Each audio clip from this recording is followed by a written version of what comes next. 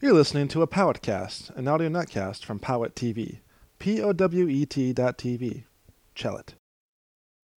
Us presents The Hitchhiker's Guide to the Galaxy by Douglas Adams. Fifth the First, in which the Earth is unexpectedly destroyed and the Great Hitchhike begins. Starring Colin Gagnon as the Book, Craig Webber as Arthur Dent, Robert Randall as Mr. Prosser in The Barman, and Thomas Martinson as Ford Prefect, Lady Cynthia Fitzmelon, and the prosthetic Vogon Jeltz.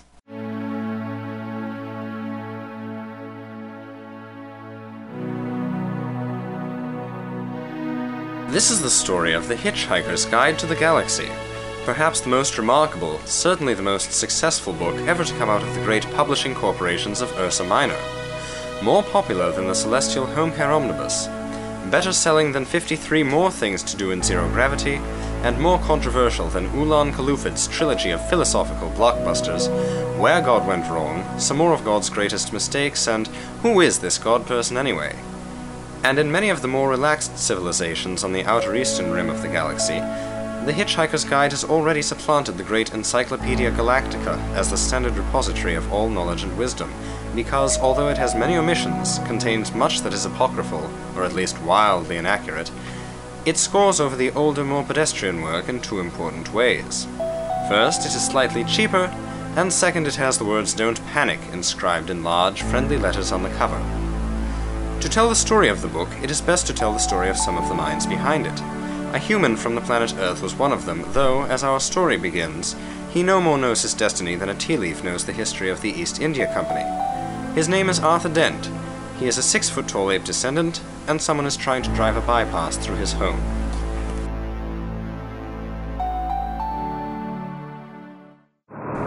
Come off it, Mr. Dent. You can't win, you know. There's no point in lying down in the path of progress. I've got off the idea of progress. It's overrated. But you must realize that you can't lie in the front of the bulldozers indefinitely. I'm game. We'll see who rusts first. I'm afraid you're going to have to accept it. This bypass has got to be built, and it's going to be built. Nothing you can Why is say... it got to be built?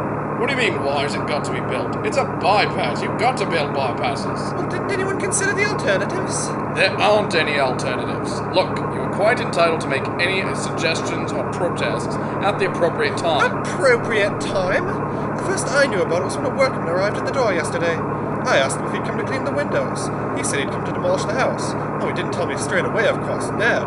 First he wiped a couple of windows and charged me a $5. Then he told me.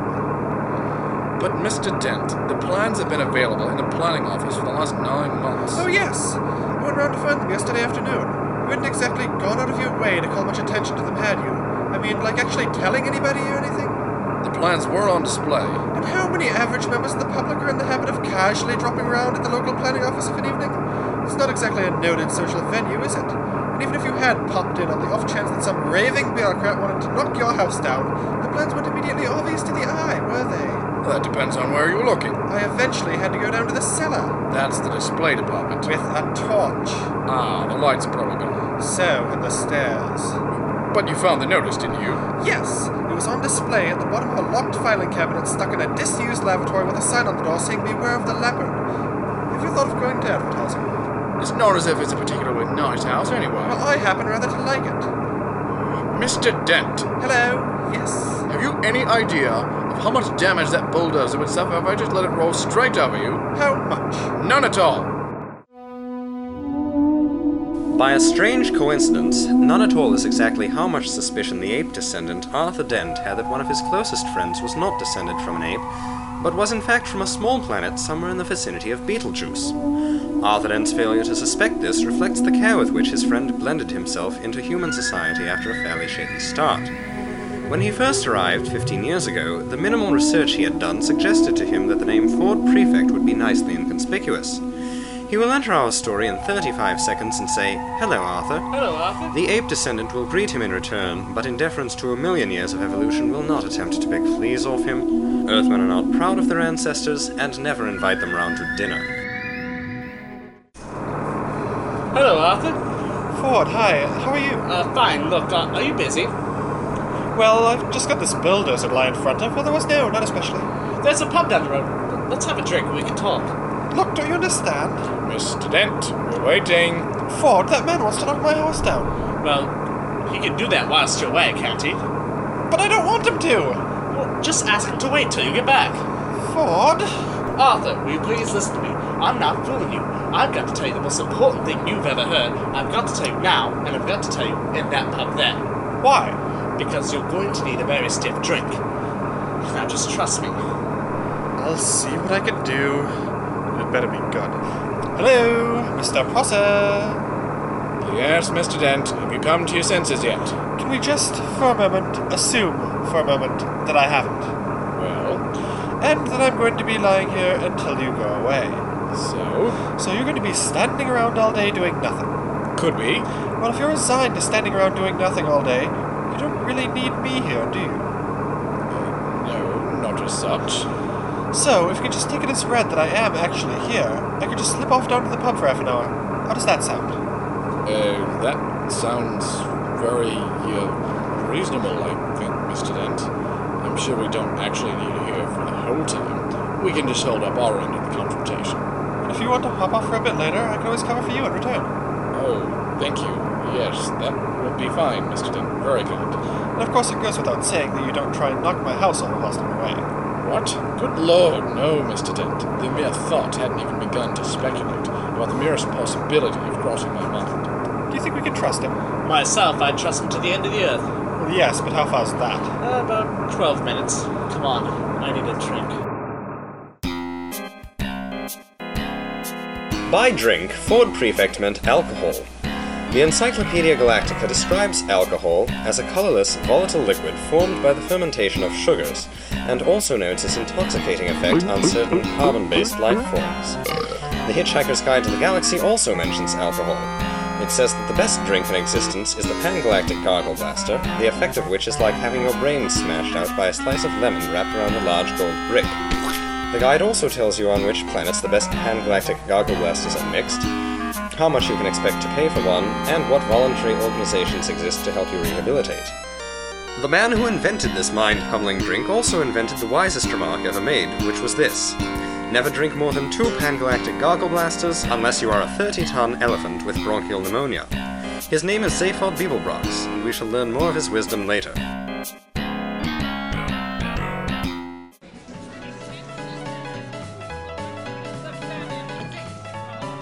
6 pints of better, and quickly, please. The world's about to end.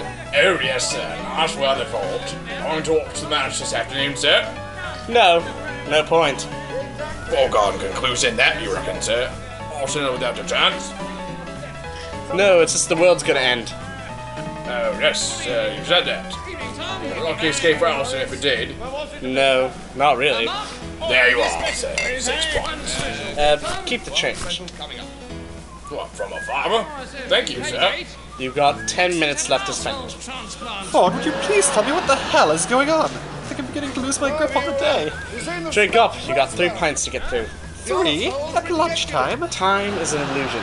Lunchtime doubly so. Oh, very deep. We should send that into Reader's Digest. They've got a page for people like you. Drink up. Why 3 pints? Muscle relaxant. You'll need it. Did I do something wrong today, or has the world always been like this and I've been too wrapped up in myself to notice? Alright, I'll try to explain.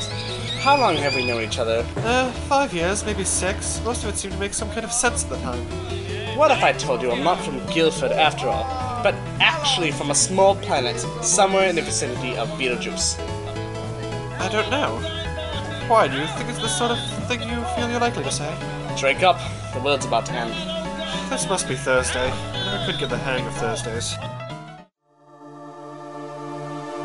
On this particular Thursday, something was moving quietly through the ionosphere miles above the surface of the planet, but few people on the surface of the planet were aware of it. One of the 6,000 million people who hadn't glanced into the ionosphere recently was called Lady Cynthia Fitzmelon. She was at the moment standing in front of Arthur Dent's house in Cottington. Many of those listening to her speech would probably have experienced great satisfaction to know that in 4 minutes' time she would evaporate into a whiff of hydrogen, ozone, and carbon monoxide. However, when the moment came, they would hardly notice because they would be too busy evaporating themselves.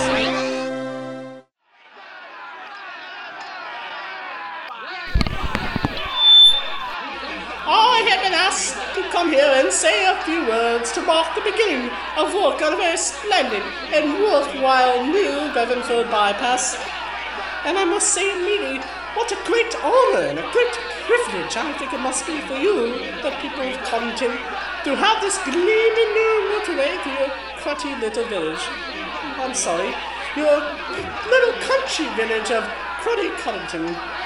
I know how proud you must feel at this moment to know that your obscure and unsung hamlet will now rise aboard as a very splendid and worthwhile Covington service station, providing welcome refreshment and sanitary relief for those weary travellers on their way. And for myself, it gives me great pleasure to make this bottle of very splendid and worthwhile champagne and break it against the noble prow of this very splendid and worthwhile yellow bulldozer.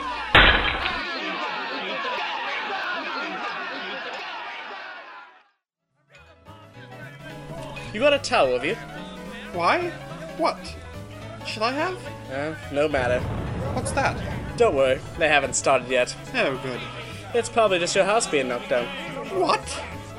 It hardly makes a difference at this stage. My God, it is! What the hell are they doing? We had an agreement! Let them have their fun. Damn you and your fairy stories! They're smashing up my home! Stop! Stop, you vandals! You homewreckers! You half-crazed Visigoths! Stop, will you? Arthur, come back! It's pointless! Hell, I better go after him. Barman, quickly, can you just give me 4 packets of peanuts? Certainly, sir. There you are. 28 packets. Keep the change. Are you serious, sir? I mean, you really think the world's going to end this afternoon? Yes, in just over 1 minute and 35 seconds. Well, is there anything we can do? No, nothing. I always thought we meant to lie down and put a paper bag over our head or something. If you like, yes. Would that help? No. Excuse me, I've got to find my friend. Well then, the last orders, please. You pinstripe barbarians! I'll sue the council for every penny it's got! I'll have you hung, drawn, and quartered, and whipped, and boiled, and then I'll chop you up into little bits until you've had enough! Arthur, don't bother. There isn't time. Get over here. There's only 10 seconds left. And then I'll do it some more, and when I've finished, I will take all the little bits, and I will jump on them, and I will carry on jumping on them, until I get blisters, or I can think of something even more unpleasant to do, and then what the hell is that? Arthur, quick, over here. What the hell is it? It's a flying saucer. What do you think it is? Quick, you gotta take hold of this rod. What do you mean flying saucers? Just that. It's a Vogon constructor fleet. What? A Vogon constructor fleet. I picked news of their arrival a few hours ago on my sub-ether radio. Ford, I don't think I can cope with any more of this. I think I'll just go and have a little lie. No, just stay here, keep calm, and just take hold of this rod. People of Earth, your attention, please. This is the prosthetic Vogon Jots of the Galactic Hyperspace Planning Council. As you will no doubt be aware, the plans for development of the outlying regions of the western spiral arm of the galaxy require the building of a hyperspace express route through your star system, and, regrettably, your planet is one of those scheduled for demolition. The process will take slightly less than 2 of your Earth minutes. Thank you very much. What the hell? There's no point in acting all surprised about it. All the planning charts and demolition orders have been on display at your local planning department in Alpha Centauri for 50 of your Earth years, so you've had plenty of time to lodge any formal complaints, and it's far too late to start making a fuss about it now. We're all gonna die! What do you mean you've never been to Alpha Centauri? Oh, for heaven's sakes, mankind, it's only 4 light years away, you know. I'm sorry, but if you can't be bothered to take interest in local affairs, that's your own lookout. Energize the demolition beams! God, I don't know. A pathetic bloody planet. I know sympathy at all.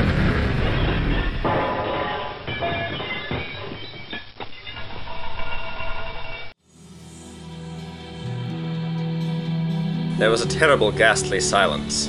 There was a terrible, ghastly noise. There was a terrible, ghastly silence. The Vogon constructor fleet sailed off into the inky void.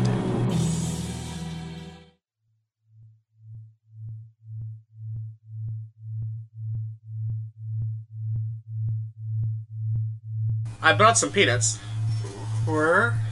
If you've never been through a matter transference speed before, you've probably lost some salt and protein. Now, that beer should have cushioned your system a bit, but How are you feeling?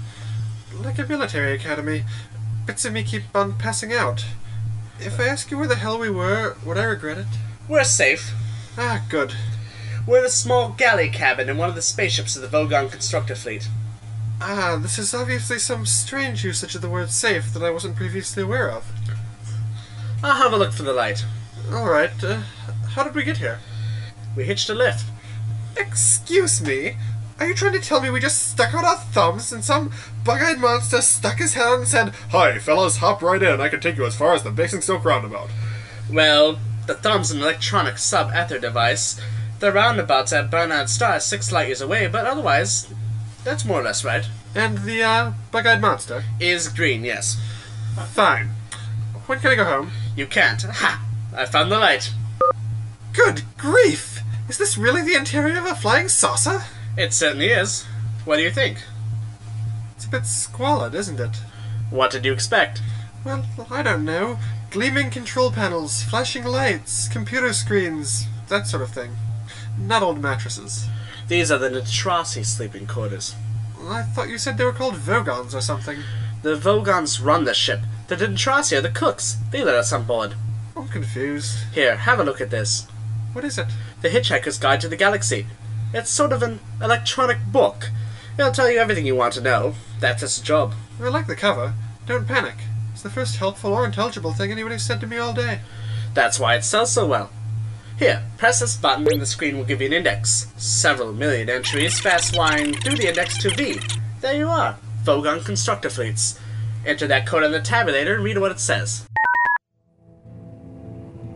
Vogon constructor fleets. Here's what to do if you want to get a lift from a Vogon. Forget it. They are one of the most unpleasant races in the galaxy. Not actually evil, but bad-tempered, bureaucratic, officious, and callous. They wouldn't even lift a finger to save their own grandmothers from the ravenous bug-bladder beast of Trawl, without orders signed in triplicate, sent in, sent back, queried, lost, found, subjected to public inquiry, lost again, and finally, buried in a soft peat for 3 months and recycled as firelighters. The best way to get a drink out of a Vogon is to stick your finger down his throat, and the best way to irritate him is to feed his grandmother to the ravenous bug-bladder beast of Trawl. What a strange book. How did we get a lift then? That's the point. It's out of date now. I'm doing field research for the new, revised edition of the guide. For instance, I will have to include a revision to point out that since Vogons made so much money being professionally unpleasant, they can now afford to employ Nitrasi cooks, which gives us a rather useful little loophole. Who are the Nitrasi? The best cooks and the best drink mixes, and they don't give a wet slap about anything else. And they will always pick up hitchhikers, partly because they like the company, but mostly because it annoys the Vogons, which is exactly the sort of thing you need to know if you're an impoverished hitchhiker trying to see the marvels of the universe for less than $30 Aldarian a day. That's my job. Fun, isn't it? It's amazing. Unfortunately, I got stuck on Earth for rather longer than I intended. I came for a week and got stranded for 15 years. But how did you get here in the first place? Easy, I got a lift with a teaser. You don't know what a teaser is. I'll tell you what a teaser is. Teasers are usually rich kids with nothing to do. They cruise around looking for planets which haven't made interstellar contact yet, and they buzz them. Buzz them? Yes, they find some isolated spot with very few people around, and land right up by some poor, unsuspecting soul whom no one's ever gonna believe, and then strut up and down in front of them, wearing sitting antennae in their heads and making beep-beep noises. Rather childish, really. Ford, I don't know if this sounds like a silly question, but what am I doing here? Well, you know that. I rescued from the Earth. And what happened to the Earth? It's been disintegrated. Has it? Yep, just blown away into space. Look, I'm a bit upset about that. Yes, I can understand. So what do I do? You come along with me and enjoy yourself. You'll need to have this fish in your ear. I beg your pardon? What the devil? Listen, it might be important. What? It's the Vogon captain making an announcement on the PA. But I can't speak Vogon. You don't need to. Just put the fish in your ear. Come on, it's only a little one. You should have a good time. Messenger Pete, this is the captain speaking, so stop whatever you're doing and pay attention. First of all, I see from our instruments that we have a couple of hitchhikers on board our ship. Hello, wherever you are.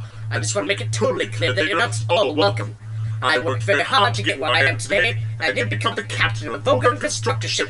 simply so I can turn into a taxi service for degenerate freeloaders. I've sent out a search party, and as soon as they find you, I'll put you off the ship.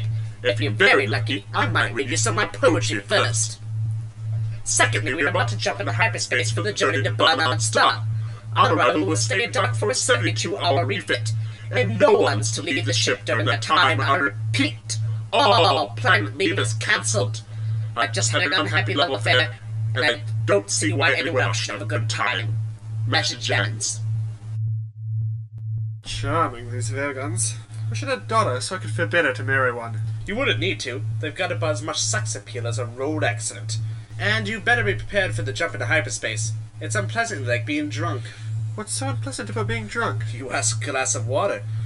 Ford, Yes, what's this fish doing in my ear? it's translated for you. Look under the babblefish in the book. What's happening? We're going into hyperspace. I'll never be cruel to a gin and tonic again!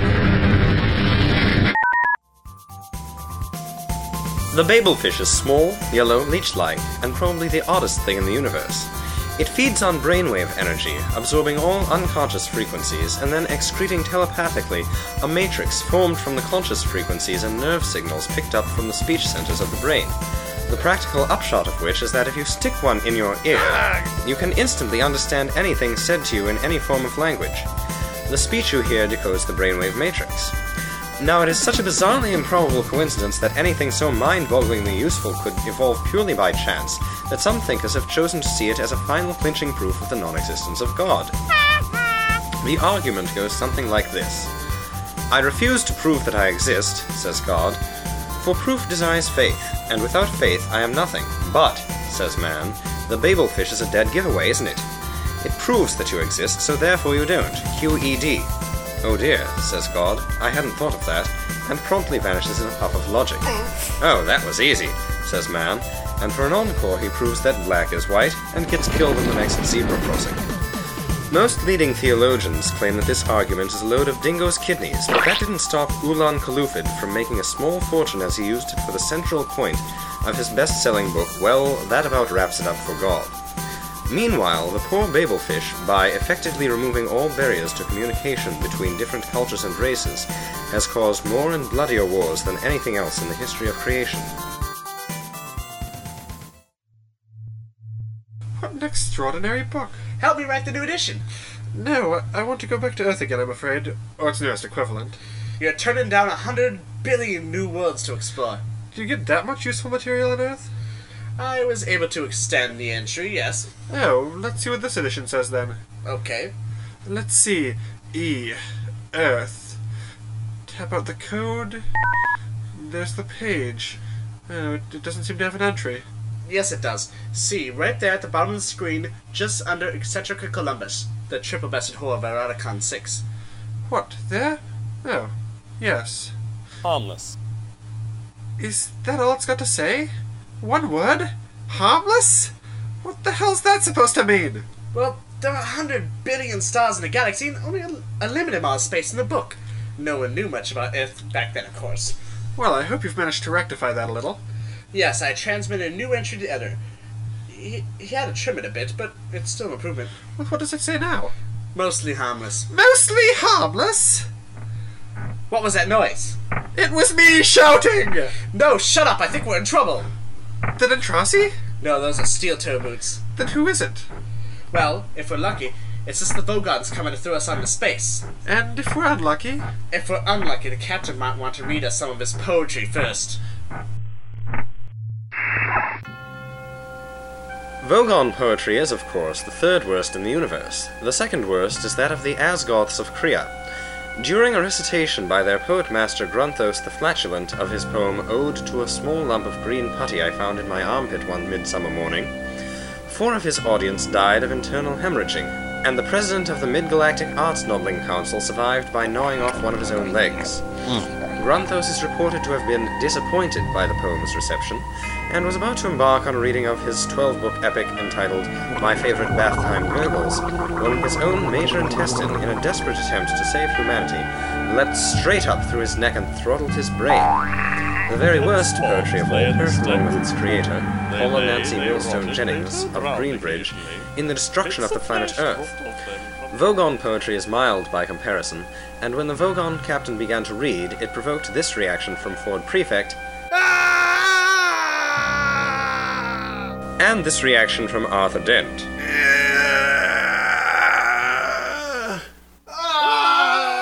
Oh, thrilled grunt goblin, by my connections all to me as pull collaborations on a legend bee. Globe, I implore thee, my fountain telendrones. I hope to strangle with the crinkly bender whirls, for otherwise I'll rend thee in the goblets with my butcher cutting, and see if I don't. So, Earthlings, I present you a very simple choice. I was gonna throw you straight out into the empty blackness of space and die horribly and slowly. But there's one way, one simple way in which you may save yourselves. Think carefully, for you hold your very lives in your hands. Now choose. Either die in a vacuous space, or... tell me how good you thought my poem was. Will our heroes survive this terrible ordeal? Can they win through with their integrity unscathed? Can they escape without completely compromising their honor and artistic judgment? Tune in next week for the next exciting installment of The Hitchhiker's Guide to the Galaxy.